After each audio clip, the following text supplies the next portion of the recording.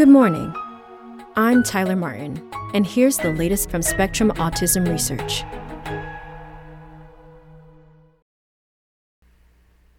Psychiatric conditions hospitalize almost 1 in 4 autistic women by age 25, by Nico McCarty. More than 22% of autistic women are hospitalized for a psychiatric condition by age 25, a fraction 5 times higher than for women without autism and nearly twice that of autistic men.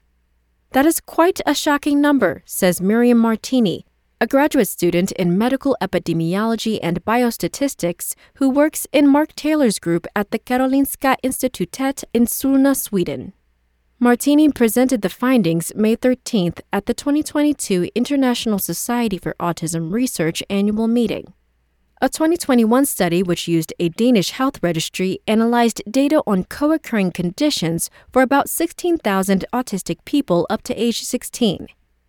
The new study appears to be the first national registry-based effort to do the same for women up to age 25, thus capturing a critical time point in young adulthood when many mental health disorders are first diagnosed. Data for the study came from about 1.3 million people born in Sweden between 1985 and 1997, nearly 21,000 of whom have autism and about 7,100 of whom are women. The researchers pulled together multiple databases, including the Medical Birth Register, National Patient Register, and Prescribed Drug Register, to track 13 different psychiatric diagnoses, from anxiety and depression to sleep disorders and self-harm.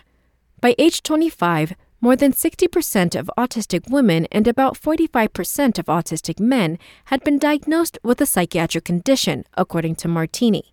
Among non-autistic women and men, these values fall to about 14% and 9% respectively. After controlling for birth year and co-occurring attention deficit hyperactivity disorder or intellectual disability, autistic men and women were still significantly more likely than non-autistic people to be hospitalized for any psychiatric condition. Now we know that psychiatric hospitalization is much more common among autistic individuals, and especially among autistic women, Martini says.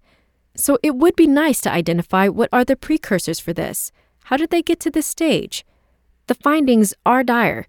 They suggest a critical need for expanded mental health services, Martini says, especially for women with autism.